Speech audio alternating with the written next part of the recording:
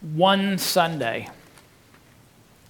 We've finished the Gospel of John, and next week is Thanksgiving weekend, and we'll be considering what the Bible has to say about thanks, and then we're into Advent. And so what to do with this Sunday. And so I was praying about that this week, and I decided what to do. It came from a correspondence that I had with a young man from another church who had contacted me. But as we begin to think about this topic today that has to do with worship and what God requires of us in worship, those of you who have been at my house, you know that we've got clocks hanging all over the place. And we've got a clock in the living room that it's done for. It doesn't work anymore. Well, it's right twice a day, but it doesn't work. And changing the batteries, it's one of those AA batteries. So I was in a department store looking for a new clock. Haven't found one yet that I really like. And I'm sure you can still get expensive clocks, but those clocks that have the little square thing in the back with the AA battery, those are fine. Those will work. Those things, they look like they're made out of metal or wood. They're not really, but they look like it. And so I was looking for one of those cheap clocks, and I saw in this department store a clock that had the same mechanism, the same AA battery, but it was one of those clocks. It looked like it was from the 1800s, and it said regulator across the glass. Now, maybe some of you have seen those clocks before, those regulator clocks, but you didn't know what they were. Regulator was not a brand of clock. It was a mechanism. In the late 1800s, typical clock technology was accurate to within about 5 minutes a week. And that was too great of a variance for the railroads, which relied upon precise timing to keep the trains from colliding. And so regulator clocks could be found at every train station. And the railroad personnel, every time they stopped at a train station, they would reset their pocket watches to that regulator, and a lot of the travelers would do so as well. And what set those clocks apart from the ordinary clock technology of the day is that instead of being accurate to within 5 minutes per week, they were accurate to within 10 seconds a month. And the railroads had to be careful when they obtained regulator clocks, because there were unscrupulous people then, as there is today, that they were really regulators, and they weren't just clocks that had regulator painted on the front of the glass. Because having something regulate their schedules that wasn't really a regulator could prove disastrous. Well, at the time of the Reformation, a principle for worshiping God was recovered, and it came to mark particularly the Reformed and Presbyterian churches.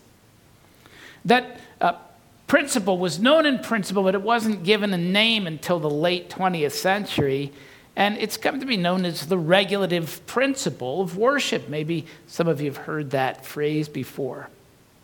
It was a principle by which to regulate worship, and as we meet with God and our hearts are changed by His grace, it's a principle that's designed to keep us from collisions.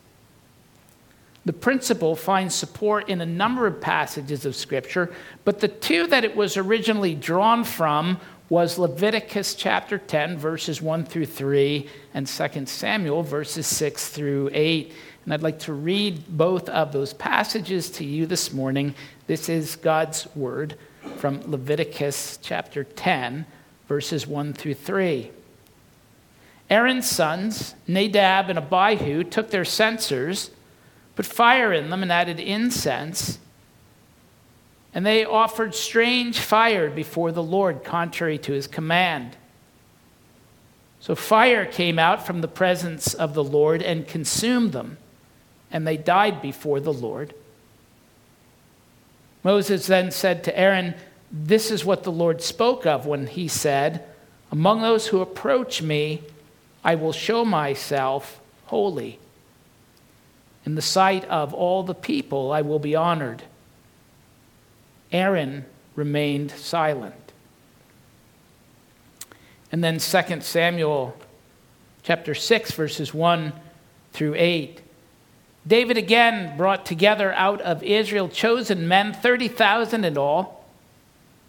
He and all his men set out from Baalah of Judah to bring up from there the ark of God, which is called by the name of the Lord Almighty, who is enthroned between the cherubim that are on the ark. They set the ark of God on a new cart and brought it from the house of Abinadab, which was on the hill. Uzzah and Ahio, sons of Abinadab, were guiding the new cart with the ark of God on it, and Ahio was walking in front of it. And David and the whole house of Israel were celebrating with all their might before the Lord, with songs and with harps, lyres, tambourines, sistrums, and cymbals. When they came to the threshing floor of Nachon, Uzzah reached out and took hold of the ark of God because the oxen stumbled. The Lord's anger burned against Uzzah because of his irreverent act. Therefore God struck him down, and he died there beside the ark of God. And David was angry because the Lord's wrath had broken out against Uzzah. And to this day that place is called Perez Uzzah.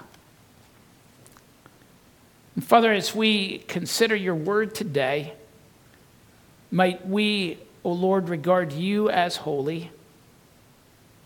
As the Apostle Peter says, sanctify Christ as holy in our hearts. The Father, that we might see the great grace that you show to us and your patience and kindness to us.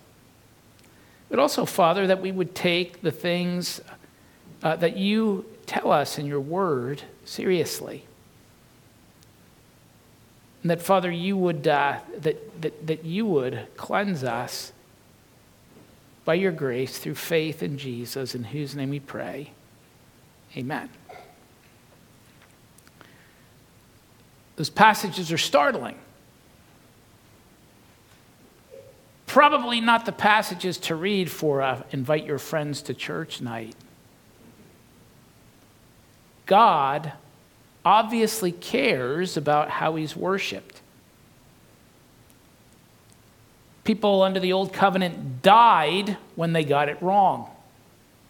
Serious. With the dawning of the gospel of God's grace, that certainly means God's patience toward us, but worship is still a serious business. And so today, in this one day that we've got between when the Gospel of John was done and we looked at the Lord's Supper last week, we've got Thanksgiving coming up next week, and then we're into Advent. But I want to consider with you today three things. What the so-called regulative principle of worship is, not what it is, and what it means. So what is the regulative principle of worship? Or more specifically, to start, what is it not? Because sometimes this notion of the regulative principle of worship is invoked by people who are not really clear about what it means. They're confused about it. And so let me just state some things that it's not. The regulative principle of worship does not mean traditional worship as opposed to contemporary worship. That's not what it means. Every once in a while, I'll get an email from someone asking me what kind of worship our church has. I always answer the same way. I say biblical worship. I do that because when people, and I know usually what they're fishing for, when they ask if worship is traditional or contemporary, I found that people have radically different ideas about what is meant by that. One woman who contacted me asked if we had traditional worship, and I've learned to ask people when they ask that, what do you mean by that? And she wanted to know, what's the church architecture like? What are the decorations like? What's the color scheme? That was traditional worship. The regulative principle does not mean traditional as opposed to contemporary worship.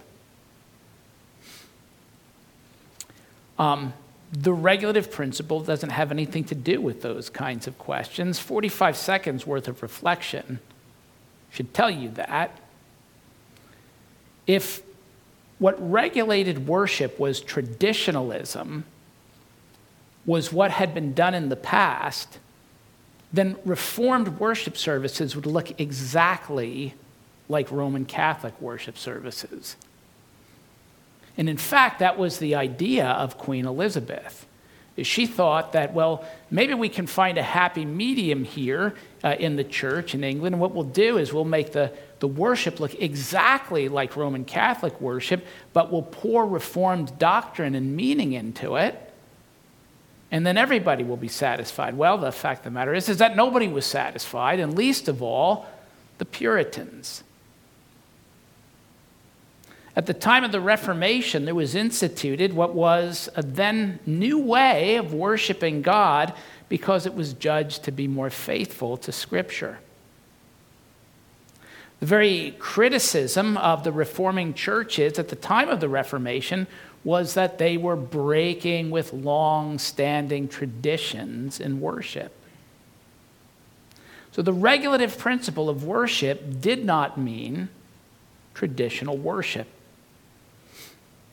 Nor does the regulative principle of worship mean regulated by my preferences. Over the years, I've had the privilege of interacting with some new church plants. And sometimes I've heard people invoke the regulative principle of worship to justify a person's preferences or what they are accustomed to in worship. But what regulates worship is not our preferences, what seems good or seems right to me. And sometimes the regulative principle will become a trump card to be played to baptize one's preferences and wrap them in the garb of something more authoritative than simply saying, well, this is what I prefer. And as long as nobody's quite clear about what the regulative principle is, and as long as the person who is invoking it yells about it and pounds the table hard enough, sometimes they get their way. The regulative principle, likewise, does not mean, and this is, I think, very important, does not mean according to Scripture and the light of nature. I spoke with a young man recently from another church who contended in all seriousness that the only proper music for worship is Western music written between 1730 and 1820. In all seriousness, that was his contention. That music from other cultures or other time periods violated the regulative principle. And so I asked him what he thought the regulative principle of worship was. And in response, he cited Westminster Confession 21:1 to make the case that the regulative principle of worship tells us that God indicates how we're to worship him by what he reveals to us in his word and what he reveals to us by the light of nature. And so while the Word of God doesn't say we should worship him with Western music written between 1730 and 1820, the light of nature, he contended, reveals that this is the most beautiful music ever written and therefore the only appropriate music for worship and is thus the music required by the regulative principle. Now, of course, that raises several questions. Were people who worshiped before 1730 displeasing to God? What about people from other cultures, from Africa or India or Asia, all of which places the gospel went and churches were established before it ever went to Western Europe? And there are indigenous churches there now. Are they worshiping in a way that God does not approve? And by what exactly are we to judge the assessment of the most beautiful music ever written. A discussion ensued in Sunday school today about what made for beautiful landscape, and it was an interesting discussion how different people think different things. And that's certainly so, isn't it? There's music that you find beautiful, that you find moving, and that will differ. I have a son who likes opera. I would rather endure a root canal and a simultaneous stick in the eye than have to sit through an opera. This young man's contention was that the light of nature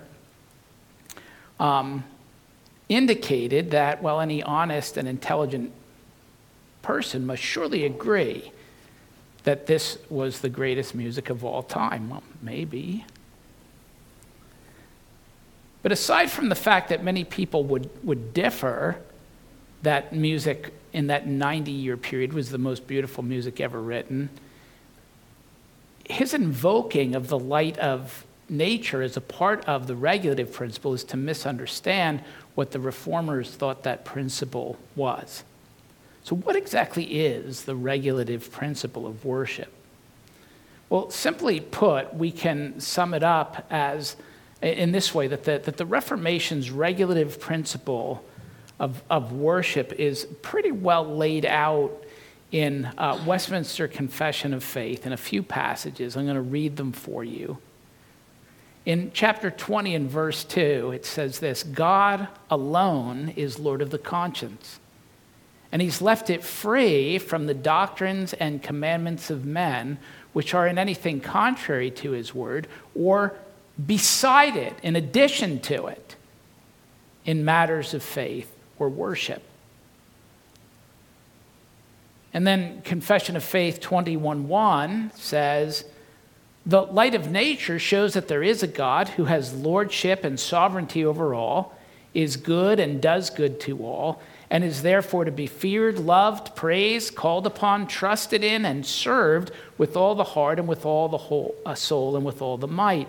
But the acceptable way of worshiping the true God is instituted by himself, and so limited by his revealed will that he may not be worshipped according to the imaginations and devices of men, or the suggestions of Satan under any visible representation, or any other way not prescribed in Holy Scripture. I want you to note the but that comes in the middle of that, because this young man, as I corresponded with him, was saying that, well, you see, 21:1 speaks about worship and the light of nature. Well, yes, what it says about the light of nature is that tells us that there is a God, and he is to be worshipped and served. And then it says, but the acceptable way of worshiping that true God is limited by his revealed will, and he may not be worshipped in any other way not prescribed in Holy Scripture. So to be very clear about that, the regulative principle of worship does not derive from the teaching of Scripture and the light of nature, but from the teaching of Scripture alone. To regulate worship from any other source, our spiritual forebears believed, was to destroy the principle that God alone is Lord of the conscience and has left it free from the doctrines and commandments of men which are beside his word in matters of worship. So does the light of nature play any role in worship? Well, Westminster Confession of Faith, chapter 1 and paragraph 6 says this, that there are some circumstances concerning the worship of God common to human actions and societies, which are to be ordered by the light of nature and Christian prudence, according to the general rules of the word, which are always to be observed. So let me break that down a bit. There's some circumstances concerning the worship of God. What time will we meet for worship? Where will we meet for worship? Will there be seats, or will we all be standing when we worship? Or will we be sitting on the floor or kneeling? What prayers will be led by one person while others assent to them in their hearts, and what prayers will be said by all. Decisions have to be made about all of those things that once they're made will be binding upon us all. But those decisions, binding as they are, can't be made to bind the conscience. That is to say, we cannot say the right time to worship is at 11 a.m., and any church or person that meets for worship at another time is sinning against God. There's some aspects of worship that are governed by what is common to human actions and societies, which of course will differ from place to place and throughout time, and will require, as the confession says, Christian prudence, that is, thoughtful deliberation in seeking to honor God. And it's to be done according to the general rules of the word. In a moment, we'll look at the account of Uzzah here, but just to use the Ark of the Covenant as an example, what that ark is to look like is described in Exodus 25. That's where the directions were given for the construction of the ark. It tells us what kind of wood it's to be made of, that it's to be overlaid with gold, what it's to look like, tells it there to be 2 cherubim on the surface of it, on the lid of it. Now, I've seen models of the Ark of the Covenant. Have you all seen models of the Ark of the Covenant? Do they all look the same? Do they sometimes look different than what you pictured in your mind? And when that happens, you can look at it and you can evaluate it in terms of the objective criteria that's given in the scripture, and you find that they check all the boxes, but they look different. People's cherubim may look different. They might have different length wings, or do they have human faces or animal faces? And the Bible simply doesn't tell us those things. The form is different. Now those models, to the degree that they're accurate, are created observing the general rules of the word. So what makes the difference? Well, what makes the difference is the influences, the context that people have in. I don't know what your idea of a cherubim is, or seraphim are, but I want to tell you that whatever it is, that didn't come to your mind as a mystical revelation from God. You got that from somewhere. You got that from somewhere in your upbringing, from the movies, or whatever it may be. Now, so far I've explained what the regulative principle of worship is not and what it is. The regulative principle of worship does not mean traditional worship. It doesn't mean worship according to my preferences or what I'm accustomed to. It does not mean whatever the Bible and the light of nature teaches us. The Reformation principle is that what is done in worship as a conscience-binding principle is regulated by the Word of God and by no other source. The regulative principle of worship pertains to and only to the elements of worship that God has prescribed in His Word. So let me go back then to talk about where that principle comes from and what it means. And the first is in the passage, the short passage that I read from Leviticus chapter 10, that Aaron's sons, Nadab and Abihu, took their censers and put fire in them and added incense. And they offered strange fire before the Lord, contrary to His command. So fire came out from the presence of the Lord and consumed them, and they died before the Lord. And Moses said to Aaron, "This is what the Lord spoke to when He said, 'Among those who approach me, I will show myself to be holy. In the light of all the people, I will be honored.'" And we're told Aaron remained silent. It's a remarkable statement because he just seen his 2 sons die before his eyes. The account is startling. And since the end of the Mosaic administration, God thankfully deals more mercifully with us. But we learn something from that account and what it means for our worship. What was their offense? There's nothing wrong with the incense that they were about to offer. The text doesn't indicate that. It was the fire. And presumably, they knew, it becomes clear to us from Leviticus 16:48, that the fire for the incense was to be taken from the fire before the altar. But what difference does that make? I mean, fire is fire, right? Fire will burn the incense regardless of where it comes from. Well, apparently, it mattered a great deal. And it was this passage that led the Westminster Divines to conclude in Confession of Faith 21, God may not be worshipped according to the imaginations and devices of men or any other way not prescribed in the Holy Scripture. Now, we can offer speculations and guesses as to why they were to take fire only from the altar for the incense. We could philosophize and theologize about that, and who knows, we might even be right. But in the end, it's not about what we understand or approve of. When it comes to worship, it's about being obedient to what God has revealed. And then in 2 Samuel 6:1-8, it's really a startling account. The background to this story is that the Philistines had taken the Ark of the Covenant in battle. We read about it in 1 Samuel. That they took that ark didn't go well for them, and they sent it back. But it was not in Jerusalem, and David went to retrieve it.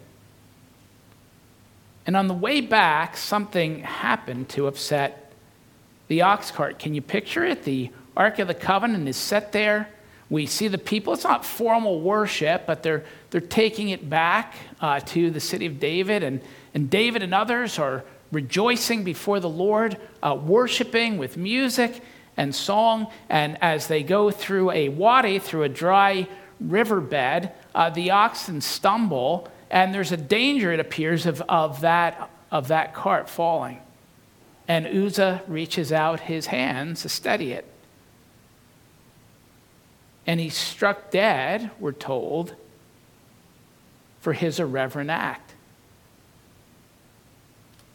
And you look at that and you say, I don't get it. And you read the story, David didn't get it. David was angry.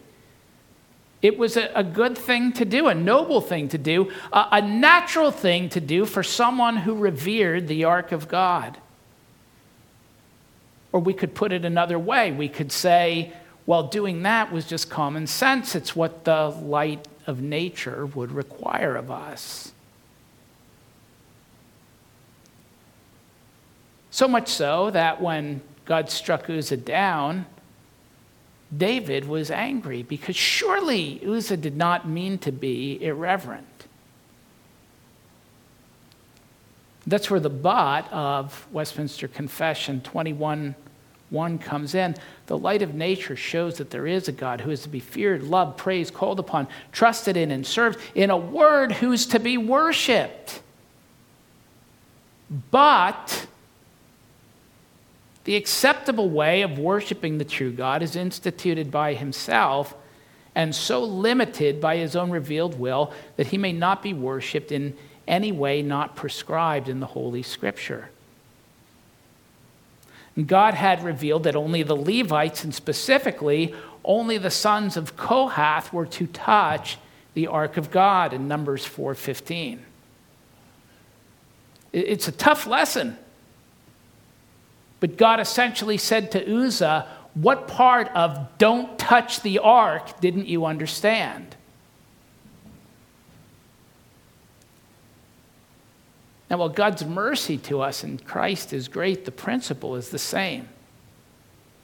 The regulative principle means in part that doing the wrong thing in worship, doing things contrary to God's word, even if it's done with a right heart, is still wrong. So what does that mean? Well, again, to quote the Confession of Faith, there are some circumstances concerning the worship of God common to human actions and societies which are to be ordered by the light of nature and Christian prudence according to the general rules of the word, which are always to be observed. So the elders must set a time for worship. And it's right for them to tell you, you should be here then. The Bible tells us, don't give up assembling yourselves together. If everybody picked their own time for when they were going to worship, we couldn't assemble ourselves together. What the elders couldn't do was to say God's time for worship is 11 a.m., and any church not observing that is sinning against God. The general architecture and decor of our sanctuary makes me feel most comfortable wearing a jacket in the pulpit. What we couldn't do, what the elders couldn't do, is to say, you must wear a jacket to come to worship. Or couldn't say if we had a guest preacher who came wearing a button-down shirt or maybe even a polo shirt that he was sinning. But in those things that the Word of God prescribes, there's no flexibility. What are some of those things? Well, preaching and teaching can only be from the Word of God. Worldly wisdom has no place in the proclamation in worship, even when that worldly wisdom, not having to do with the kingdom of God, might be right and prudent and wise in this age. And the Lord's Supper must be observed with bread and with the fruit of the vine. We wouldn't be at liberty, for example, to substitute lamb for the bread, even if we were to do so in an attempt to honor Christ, because he's the Lamb of God who takes away the sin of the world. And Uzzah is a reminder, the wrong thing done in worship, that is, things that are contrary to what God's word has prescribed, or prescribing things beside it as a conscience-binding principle, even if they're done for the right reason or from a sincere heart, are wrong. We were created as worshipers. And if we do not worship the Creator, we will worship created things. And worshiping created things rather than worshiping the Creator is what our sin inclines all of us to. But the Son of God came into the world to restore us to what we were created for, by removing our sin, by reconciling us to God and bringing us peace with God. But it's not only about who or what we worship, it's about how we worship. And God has given to us a regulator for that. He's given to us his word. Beware of the unreliable substitutes. The regulator of our worship is not tradition, not preference, not the light of nature. The regulator of our worship is the Word of God alone. When we fail to understand that, we're on a collision course with God and with other worshipers. And Christ came to bring peace between both. We're told in Romans 5:1, therefore, since we've been justified by faith, we have peace with God through our Lord Jesus Christ. And he said to the church at Ephesus, made up of two very distinct groups, he said Christ himself is our peace. God seeks worshipers, and those who worship him must worship him in spirit and in truth. That's what Jesus told the woman at the well in Samaria. And Christ has come into the world so that we can. The way we worship as a conscience-binding principle is and must be dictated only by God's word. And the end of that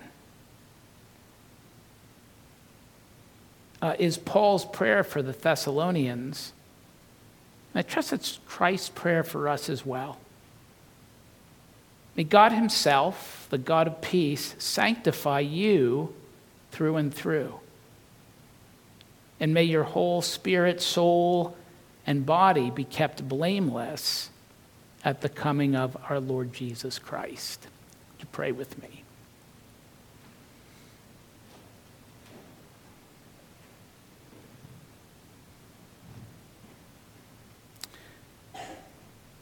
Father, thank you in this season as we enter into a season of thanksgiving. Thank you for our spiritual forebears, this precious principle that they've given to us.